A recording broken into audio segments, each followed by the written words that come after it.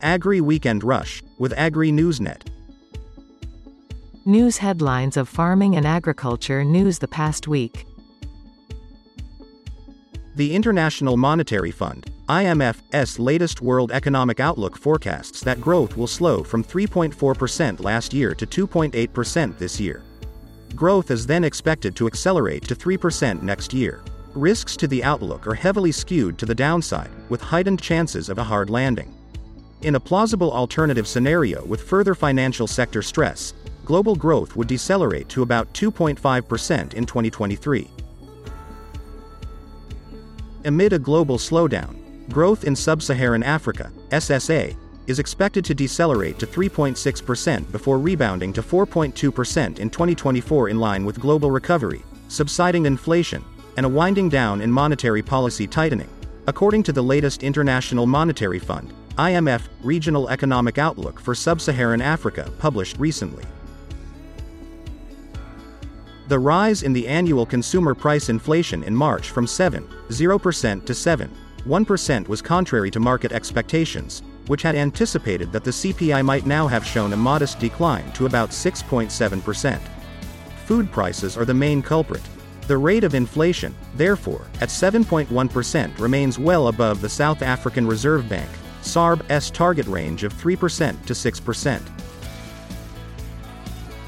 So much has been written and said regarding expropriation and the expropriation bill over the past number of years, and yet, there still seem to be many misconceptions about the bill and what it is trying to achieve. The possibility of government or some organ of state taking private property against the will of the owner understandably instills fear in and resistance from individuals and companies.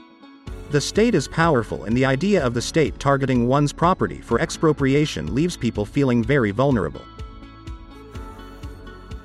You are listening to AGRI News Weekend Rush, an audio production compiled in our international studios.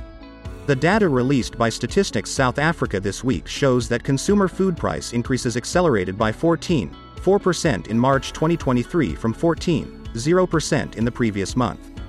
The food product prices that increased notably were milk, eggs, and cheese, fruit, vegetables, and sugar, sweets and desserts. We expect consumer food price increases to remain sticky at relatively higher levels for the coming month, which will likely be a peak.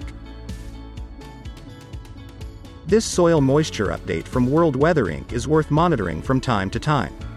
Do not worry about drier conditions in much of the regions of South Africa. We are in the winter season, but one should focus on the Western Cape, a winter rainfall region. The key message of this update is that the recent rains have helped improve soil moisture in the Western Cape, an important development ahead of the winter crop planting period. Farmers across the Western Cape have started to prepare the land for the 2023-24 winter crop season. South Africa's livestock industry has faced numerous challenges over the past few years. One of these was the rise in feed prices since 2020, especially for maize and soybeans. The rise in animal feed prices coincided with a worsening in consumers' financial strain due to the damaging effects of the pandemic. The United States Department of Agriculture's Foreign Agricultural Service has released an annual report on South Africa's oilseeds and products sector. The report notes that South Africa has experienced an upsurge in oilseed plantings over the past 20 years with a near 9-fold expansion in soybean area.